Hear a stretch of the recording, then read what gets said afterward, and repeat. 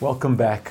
One of the things I love about being part of our church is that we're part of something much bigger. We're part of the Advance movement. I already mentioned in the intro how we prayed together this week, a National Day of Prayer. But where it comes much closer to home is couples who have been like mothers and fathers in our midst. The real gold for us in terms of being part of the Advance movement is just the reality of the relationships that we have and the access that we have to these men and women to really walk with us. It's not from a far distant place. They walk with us through so many things. And so this week, Lex and Joe came through and had dinner with Kate and I, and it was just amazing to see them again in person and to laugh and have fun. But we were talking about Alpha and what God is doing and what they've been preaching on in Jubilee, and they've been doing a series through Ephesians. And we were speaking about where we're at currently with Alpha. And this last week, many of you in the Alpha course would have done how to resist evil and speaking through that topic. And Lex shared a preach with me that he did a few weeks ago, which just really resonated on many levels around who Jesus really was, what it really was when he came to earth, as well as how we resist evil and how we stand. And so this is a message that Lex has done, and we asked if we could use for us this morning. And so enjoy. Well, hello again, and we're continuing our series in the book of Ephesians. We're going to read from Ephesians chapter 6, 10 to 18. Good morning, One Hope. This morning's reading is from Ephesians 6, verses 10 to 18. Finally, be strong in the Lord and in his mighty power. Put on the full armor of God so that you can take your stand against the devil's schemes. For our struggle is not against flesh and blood, but against the rulers, against the authorities, against the powers of this dark world, and against the spiritual forces of evil in the heavenly realms. Therefore, put on the full armor of God, so that when the day of evil comes, you may be able to stand your ground, and after you have done everything, to stand. Stand firm then, with the belt of truth buckled round your waist, with the breastplate of righteousness in place, and with your feet fitted with the readiness that comes from the gospel of peace. In addition to all this, take up the shield of faith, with which you can extinguish all the flaming arrows of the evil one. Take the helmet of salvation and the sword of the Spirit, which is the word of God, and pray in the Spirit on all occasions with all kinds of prayers and requests. With this in mind, be alert and always keep on praying for all the saints. I'm speaking today on verses 16 and 17, but you might be thinking, what, do you guys really believe that there's a devil? So let me set the context a little bit in terms of the supernatural. This text reminds us that we need the armor for a reason. In the Christian life, it's not just you and God. There's more. There's this additional element. There's an intruder in our garden. There's a thief. There's one who is wily and powerful, but who can be overcome. There's a devil. The Bible teaches that as a reality. And Paul shows us that in Christ, under the sovereignty of God, we can be strong, we can stand, and we can triumph. God has good plans for us. And although the devil's not equal to God, he's a schemer. He has schemes. Plans versus schemes. Plans are understandable. And we set them out, we can see them, they help us win. Schemes are kind of sneaky. They're complicated. There's lots of small print. If you've ever had the misfortune of trying to make a medical claim with your insurance, you'll understand why we call them medical aid schemes. Seriously though, any worldview, including a Christian worldview, which excludes the reality of the devil and evil spirits, is just simply unbiblical, sub-biblical perhaps. Any explanation that insists on excluding the supernatural has actually been shaped more by secular thinking than by the Bible. Dr. Martin Lloyd-Jones wrote about this passage saying this: I am certain that one of the main causes of the ill state of the church today is the fact that the devil is being forgotten. All is attributed to us. We are ignorant of this great objective fact, the being, the existence of the devil, the adversary, the accuser, and his fiery darts. Jesus didn't come only teaching new and wonderful principles, he also cast out demons and healed the sick. There was a significant supernatural aspect to his ministry. No one can question that Jesus is presented to us as a miracle worker who overthrows the powers of darkness. Some 40% of Mark's gospel involves miracles. It's a significant error to represent Jesus without emphasizing his ability to overcome the power of evil. The combination of both his teaching ministry and his miraculous works gives us the full picture. And that's the full picture we see in all four Gospels, and which is repeatedly asserted throughout the rest of the New Testament. Hallelujah, Jesus is Lord. It's also false to represent the growth of the church, the New Testament church, apart from the working of miracles and of supernatural power. Here, right here in Ephesus, where this letter is going to, the gospel, when it first arrived, came not as an academic paper delivered by Paul for peer review, not at all. Luke, a diligent historian himself, tells us that in addition to the preaching and teaching, quote, God was performing extraordinary miracles. This is a description of what happened in Ephesus. God was performing extraordinary miracles by the hands of Paul, so that handkerchiefs or aprons were even carried from his body to the sick, and the diseases left them, and the evil spirits went out.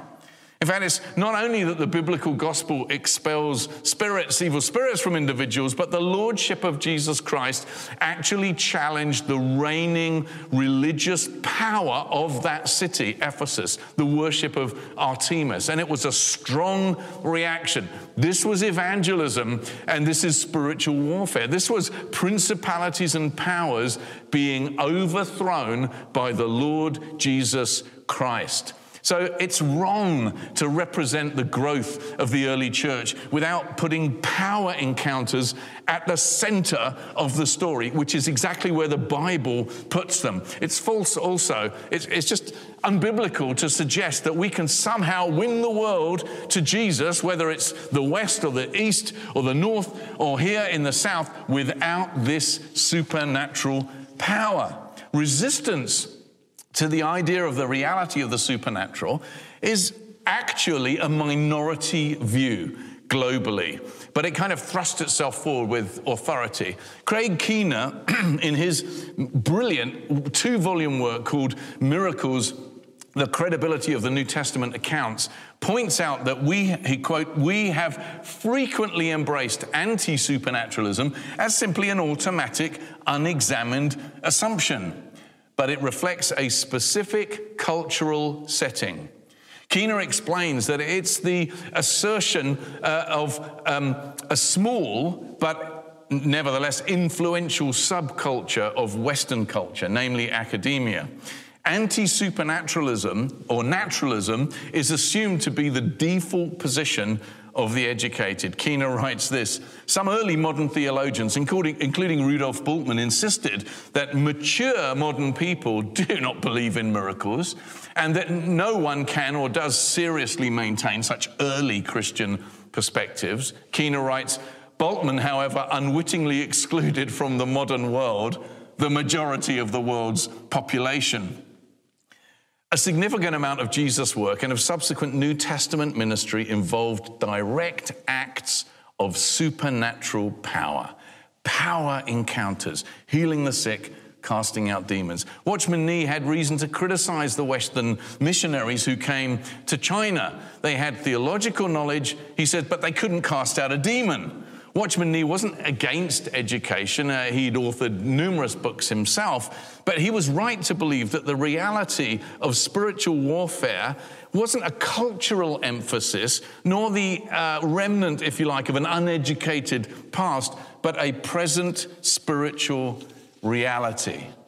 And that's what we find here in this passage in Ephesians chapter 6. It wonderfully helps us to both discern and navigate the reality of spiritual warfare, of the evil day, as Paul says. Now, having said all of that, by way of context, but let's not forget what Martin Luther said. He said, sometimes you fall off the horse one way And in your eagerness to correct yourself, you get back up on the horse and you fall over on the other side as well.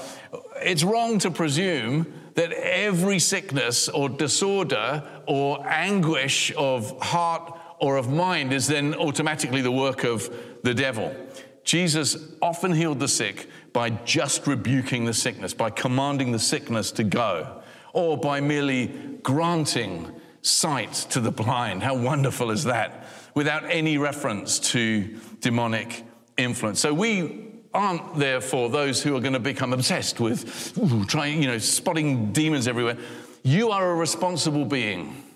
You are protected by God. We come to that. The devil doesn't have a free hand. Yeah, sure, he prowls around looking for, like a roaring lion, looking for someone to devour. But Peter says, resist him, standing firm in the faith.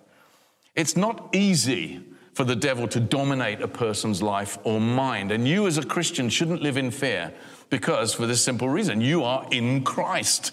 And listen, think about it. If you are in Christ, you are in the safest place in the universe. There's literally no safer place that you could be than in Christ Jesus. Your life is hidden with God in Christ. How wonderful that is. And this chapter shows us how to stand firm in the faith by putting on God's armor. So let's just quickly look at the armor itself. There are 6 pieces, and as well as the exhortation to pray, which we're going to look at next week. These are divinely powerful gifts given to us for our protection against a strong enemy. These are pieces of God's armor. It's the armor of God which we take up and which then shapes our behavior.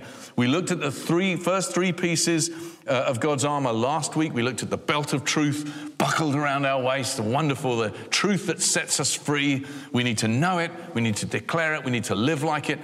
We looked at the breastplate of righteousness, the wonderful, impenetrable righteousness of Christ that is imputed to me, that is fitted onto me, that protects my heart and my soul and enables me to live joyfully according to the Spirit of God. And then we looked at the boots of peace. I nearly said the beats of peace, the peace beats, the boots of peace, enabling us to share the gospel. How beautiful are the feet of those who bring good news. The boots of peace help us to establish peace between God and people, and peace between people and one another. It makes us peacemakers, as we heard last week. So verses 16 and 17 read, in addition to all this, take up the shield of faith with which you can extinguish all the flaming arrows of the evil one. The shield of faith, which you can extinguish all the flaming arrows of the evil one. Take the helmet of salvation and the sword of the Spirit, which is the word of God. Now, as with the first 3 pieces of armor, so with these 3, the key idea here is you need to know the word of God. You need knowledge. You need to know the truth. The time to start seriously reading your Bible is now. Don't wait for the day of battle or the day of evil, as Paul says in verse 13, to figure out the strategy or to learn how to use the weapons. Every soldier in an effective army goes through hours and hours of detailed, careful, specific training. He needs to know his weapons thoroughly. He needs to be able to understand what a problem might be, troubleshoot, and then fix that problem under pressure. He's in a unit of soldiers together, and a unit of soldiers will practice drills and communication, endurance, strategy, weapons deployment very thoroughly in advance. By the time they get to the battlefield, their responses should be almost second nature. And a good troop will work predictably and in a disciplined way, so that if something unpredictable happens, they don't all go to pieces and lose the plot and run this way and that. Don't wait until the enemy is firing on you and missiles are flying all around you to learn how to use the weapons. If you don't know what God says, you will be vulnerable to error. You'll be tempted to find relief in the wrong things, and you could be taken out fairly easily. So again, I appeal to you once again, make a plan to read the whole Bible. Get a real physical Bible and work through every book. You can jump back through to the old, to the new, back and forth. But for your own sake, for your soul's sake, read the whole Bible. It's good to read books about the Bible. Of course it is. But seriously, I rebuke you in the name of Tim Keller, or I rebuke you in the name of Beth Moore. It's not going to work. It's not going to work. When Jesus was tempted to satisfy his hunger in the wilderness, his response to the temptation wasn't, well, different rabbis have had different views on these things. He didn't say, well, no, Socrates argued that true satisfaction is achieved through moral virtue. That's what happiness is. How did he respond? It is written. It is written. 3 times we're told the devil tried to tempt him to disrupt God's plan. 3 times Jesus answered, it is written. Now, you and I may not fully understand this, but there is real power in the Word of God. It's not only our understanding of the Word, that obviously is important, but in the accounts of Jesus' temptation in Matthew and Luke 4, both in chapters 4 of those 2 Gospels, Jesus quotes Bible verses. He declares them. So listen, as you're reading your Bible, if God speaks to you, write it down, learn God's Word. Because a knowledge of God's Word is actually the unifying principle behind the armor of God, as we read it in Ephesians 6. It's knowing the truth. It's knowing what the gospel is and how it defends you and how it protects you. So Paul says, take up your shield. Take up the shield of faith with which you can extinguish all the flaming arrows of the evil one. You are to apply faith, the shield of faith, to your situation. You take God's word and you put it up in front of you. And what do? You hide behind it. That's what you do. You hide behind it. The fiery darts mustn't hit me. They must hit what God says is true of me. And they are extinguished by it. The word that Paul uses for shield here isn't for that little round shield. Is Captain America, he's got a little round shield, doesn't he? No. This is that huge thing that looks a little bit like a door. It's a big rectangular one, and it covers the whole person. Put up the shield of faith. I stand behind the massive shield of what God says is true about me. That's not unreality. That is applying the truth of God's word to your life and believing it. Bible teacher Priscilla Shirer says, faith is acting like what God says is true. So you lift up the shield of faith and you're declaring what God says is true is true. It is written. Now, flaming arrows come in. What are these flaming arrows? John Stott mentions several. I'm sure there's many more, but he calls them unsought for thoughts. Thoughts that come in as a surprise. I wasn't thinking that, but in it comes. Ways of thinking, suggestions that you don't want, and they're often unexpected. He names a few. A sudden doubt that seems overwhelming. And some doubts are very clearly, cleverly articulated. Put up the shield of faith. Faith comes by knowing the word of God, not by typing your doubt into YouTube and hoping that somehow you'll get a good answer. No, go to the Bible for your answer. A sudden prompting to disobedience, he says, suddenly comes in. Just do it. Just do what's wrong. Just do it. That could lead to lust. It could lead to outbursts of anger. Just say it. Just go for it. Outbursts of anger that do much more harm than they do good. It could be a suspicion suddenly breaking in, where in the workplace say, oh, that person's always this, that person, or in families it happens sometimes. It's a flaming arrow. You get these long-running battles, feuds in families sometimes that kind of explode, sometimes at funerals or over inheritance issues and all of that.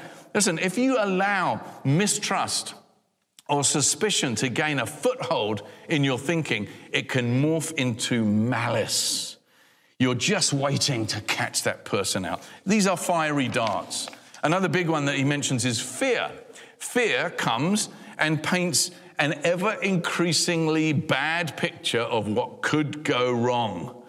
And if you let your guard down, fear will take you on a wonderful tour of the worst case scenario. And the devil will just sit back and enjoy watching you get increasingly nervous, make terrible decisions, destroy relationships, or trap you into unhealthy coping mechanisms. What's happened here? A fiery dart has got through the defenses. Another one is accusation. Steve mentioned this a couple of weeks ago. It's a common one. In Revelations 12, we're told that the devil is the accuser of the brethren. He accuses you. He'll remind you of when you did something bad, and he'll accuse you of a wrong motive when you do something good. You do this, you're no good. You did that, you're still no good. Christianity, he says, works for other people. But it doesn't work for you, does it? Not really, so just give it up. What is that? That's a fiery dart. I was talking about these things to someone this week, and they said, well, what about dreams and nightmares? You know, that's kind of I'm not even awake when that happens. The Bible tends to highlight dreams in a positive way, generally speaking, as a legitimate way which God speaks to people. And because that's how the Bible presents dreams, often particularly in the Old Testament story, even actually in the New Testament as well, because of that, sometimes when a Christian remembers their dream, they might think to themselves, well, I wonder if God is trying to speak to me through that. That's not wrong to think that. But this is where a spiritual gift that Paul mentions in 1 Corinthians 12 is extremely helpful, and it's the gift of discerning of spirits, 1 Corinthians 12 verse 10, or distinguishing between spirits. Essentially, there are three possible sources to consider. The flesh, is this just working in my mind? Is it memory? Is it because I saw a film or whatever? Or my own will? Or is it something that I ate? Or some other kind of physiological cause? Is it the flesh? Is it the devil? Well, is it accusatory? Does it bring confusion? Or is it the Lord? And in Paul's discussion of the New Testament gift of prophecy, he tells us how to discern in the new covenant whether God is speaking. Now, obviously, the main way God speaks to us is through Scripture. That's really what the whole of this message is about. But he says about the gift of prophecy, this is how to discern if God is speaking through a prophetic word.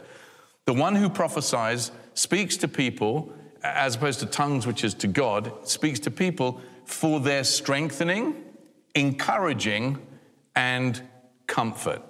So in discerning whether a prophecy is God speaking, the same can be applied to dreams or in combination with this discerning of spirits gift. Is it strengthening? Yes. Is it encouraging? Is it comforting? I think that's a good grid through which to evaluate these things. In my own experience, just before I became a Christian, I had a dream that strongly encouraged me to follow Christ, and I did. There are many testimonies of Muslims who have had dreams which point them to Jesus. The brain is obviously a complex thing, and the brain is, of course, active during sleep. I have on occasion woken up laughing. Not often, but it's a delicious thing to wake up laughing, even if you can't. But a nightmare, it can scare you. It seems horrible. And my own response to nightmares is to dismiss them and thank God that in reality, He is sovereign. The basis of all horror stories, whether it's movies or novels, is the absence, the fictional absence of the sovereignty of God. It's the absence of the overarching umbrella of God's providence under which we evaluate things as being normal. In a horror movie, that's taken away. That's what makes it horror, that the sovereignty of God isn't really there. If you've had a bad dream that unsettles you, let it prompt you towards the Bible. And if it's like an issue, a recurring or repetitive issue, then ask a Christian friend, a trusted, mature Christian friend, to pray with you. When a flaming arrow hits, it is always a shock, and it burns, doesn't it, for a while. warfare's like that. The accounts of men in battle during the First World War are absolutely harrowing. They knew they were in a war, but when your comrade is suddenly killed stone dead by a single bullet, or is choking to death on nerve gas because they couldn't get the gas mask on in time, the shock of the reality of it became for many absolutely paralyzing. They called it shell shock. Many men who returned from both world wars, actually, and other wars, never spoke of what they had to endure or of what they saw. Don't get blasé with spiritual warfare. Don't think that somehow you're an exception. Paul warns, so if you think you're standing firm, be careful that you don't fall, in 1 Corinthians 1. You're more likely to think, oh, it's that person or it's that group of people. But don't forget, our struggle is not against flesh and blood, but against spiritual forces. So be resolute. And when a dart comes at you, defend yourself with God's word. Put up the shield of faith. Declare the truth.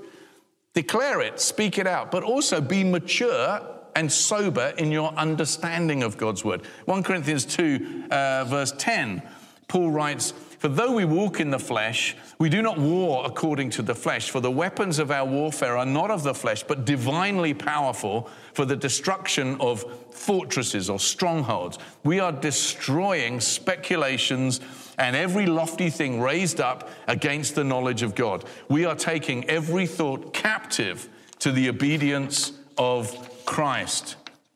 This armor, these weapons are divinely powerful. God's truth can destroy strongholds, even well-established patterns of evil, whether religious or not. The Bible says the Son of God appeared for this purpose, to destroy the works of the devil. Paul says we are taking every thought captive to the obedience of Christ. So when a flaming arrow comes in, you take it captive. I use the more literal New American Standard there because that particular translation, that more close translation, helps me apply it in two different ways. First of all, it tells me that this thought can be tested against the truth of Jesus. You don't just accept every negative thought, but you can test it, identify it, and if necessary, reject it in the light of the Bible. And secondly, I can take it captive to the obedience of Christ. I want to take a lie by the scruff of the neck and I want to nail it to the cross of Christ. Take the lie to the cross and nail it there. Let me illustrate. C.H. Spurgeon said, "The devil says, 'You are no saint.'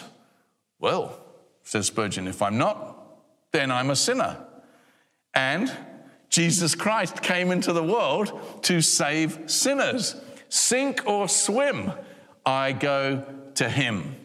He takes the thought to the obedience of Jesus. If accusation or condemnation are paralyzing you, go to the cross. It is written, the blood of Jesus, God's Son, cleanses us from all sin. Or if it's fear or a sense of abandonment, no, Jesus was forsaken on the cross so that I will not be forsaken. Therefore, having been justified by faith, we have peace with God through our Lord Jesus Christ. By putting up the promises of God and taking each wicked thought captive, you are holding up the shield of faith. You are extinguishing the flaming arrows of the evil one, and you are setting yourself up to live in joyful obedience to Christ your Lord. So take up the shield of faith by which you can extinguish all the flaming arrows of the evil one. And then take up your helmet. Paul says, take the helmet of salvation. Now, the helmet was so strong that really, and heavy, and it was kind of padded, obviously, as well, but really only an axe, at close range could get through. And very often they had visors as well to protect the face. Michael Eaton says, Michael Eaton says, the helmet is our sure and certain knowledge that in this battle, victory is certain.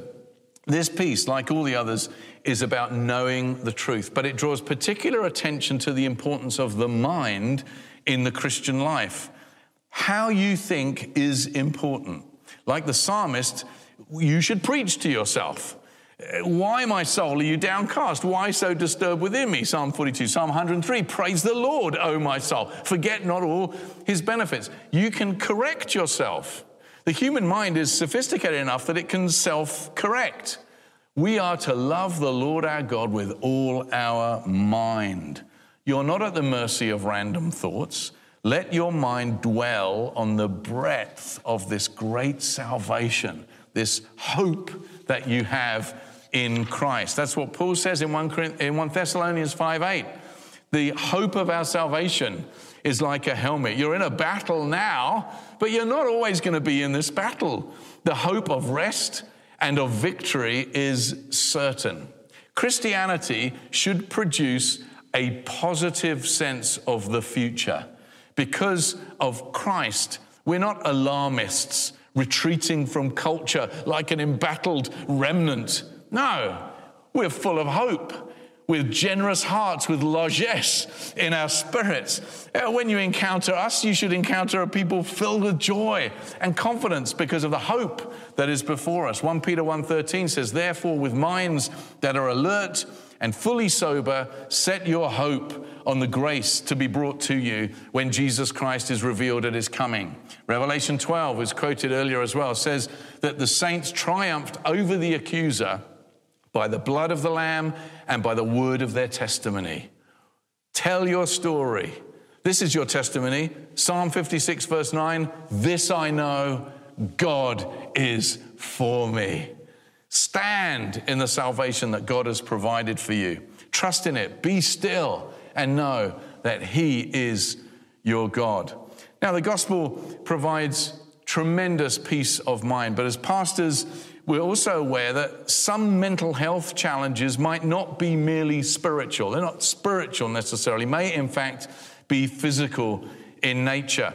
And just as with any other physical difficulty, God's way of providing may well be through the excellence of medical professionals. I mean, we thank God, don't we, even during this season of COVID-19 infections, that God has provided gifted frontline healthcare workers. That's not unbelief. That's God's provision. That's God's provision. And just like a person who might need a ventilator to help them get the right amount of oxygen, there may be a season where you may need medical help to get you through and back to stability mentally. There should be absolutely no stigma or shame attached to the need of that kind of medical assistance as opposed to any other kind of medical assistance. If you just can't get enough oxygen, then there should be help for you. What Paul is describing here are the typical features of spiritual warfare encountered by all Christians everywhere. If you want more on the health of the mind and of our thinking from a scriptural perspective, David Holden's book, The Battle for the Mind, may be a great place to start. And finally, the sword of the Spirit. Take up your sword, says Paul, which is the word of God. Before he mentions prayer, Paul gives us the final piece of armor in this battle metaphor, and it's the weapon of attack. When we need to push back, well, we push back with our shield, we'll push back with our boots and helmet, everything. But when we need to push back, like Jesus, we quote scripture. We use God's words, as I've said already, words that are sharper than any double-edged sword. It is written, still works today. He doesn't argue ideas with other ideas when he's tempted. No one set of ideas with, not one set of ideas against another set of ideas. He declares scripture to the law and to the testimony, they used to say. He goes to the Bible itself. He's using the sword of the Spirit, the word of God, and so should you, and so should I. So let me end with some biblical confessions to strengthen your soul and which you could use in the future and which you can verbalize. I'm putting this all in the first person, but you might even want to stand up and declare them with me as I agree in prayer. These are some of the things that are true of us in Christ. I was dead in my sin, But God made me alive together with Christ. He took me out of Adam and put me into Christ. God has blessed me in Christ with every spiritual blessing. He knew me before I knew him. He saw me before I saw him. He first loved me. He chose me. He adopted me. I am a child of God. I have been born again. I am a new creation in Christ. The old has gone, behold, the new has come. I am no longer a slave, but I'm now a son, a child of God and an heir. And the Spirit of God's Son witnesses with my spirit that I am a child of God. There is therefore now no condemnation for me, because I am in Christ. I have received an abundance of grace and the free gift of righteousness so that I can reign in life through Jesus Christ. This I know, that my God is for me. And if God is for me, who can be against me? Nothing can separate me from the love of God. I am complete in Christ. He is with me. He is for me. I am my beloved's and he is mine. My life is hidden with Christ in God, both now and forever, world without end, to the praise of the glory of his grace. Amen and amen. Beloved saints of Jesus, his chosen, his longed for, his loved, when we get to heaven, we will be given robes. We will be given robes. But right now, we wear armor. We put the armor of God on today and we stand. A day of rest and ease is coming, where no battle is and where no armor is necessary. But right now, we wake, we sleep, we live, we love in this armor of God. Put it on so that you may stand your ground. And having done everything, to stand firm. Amen.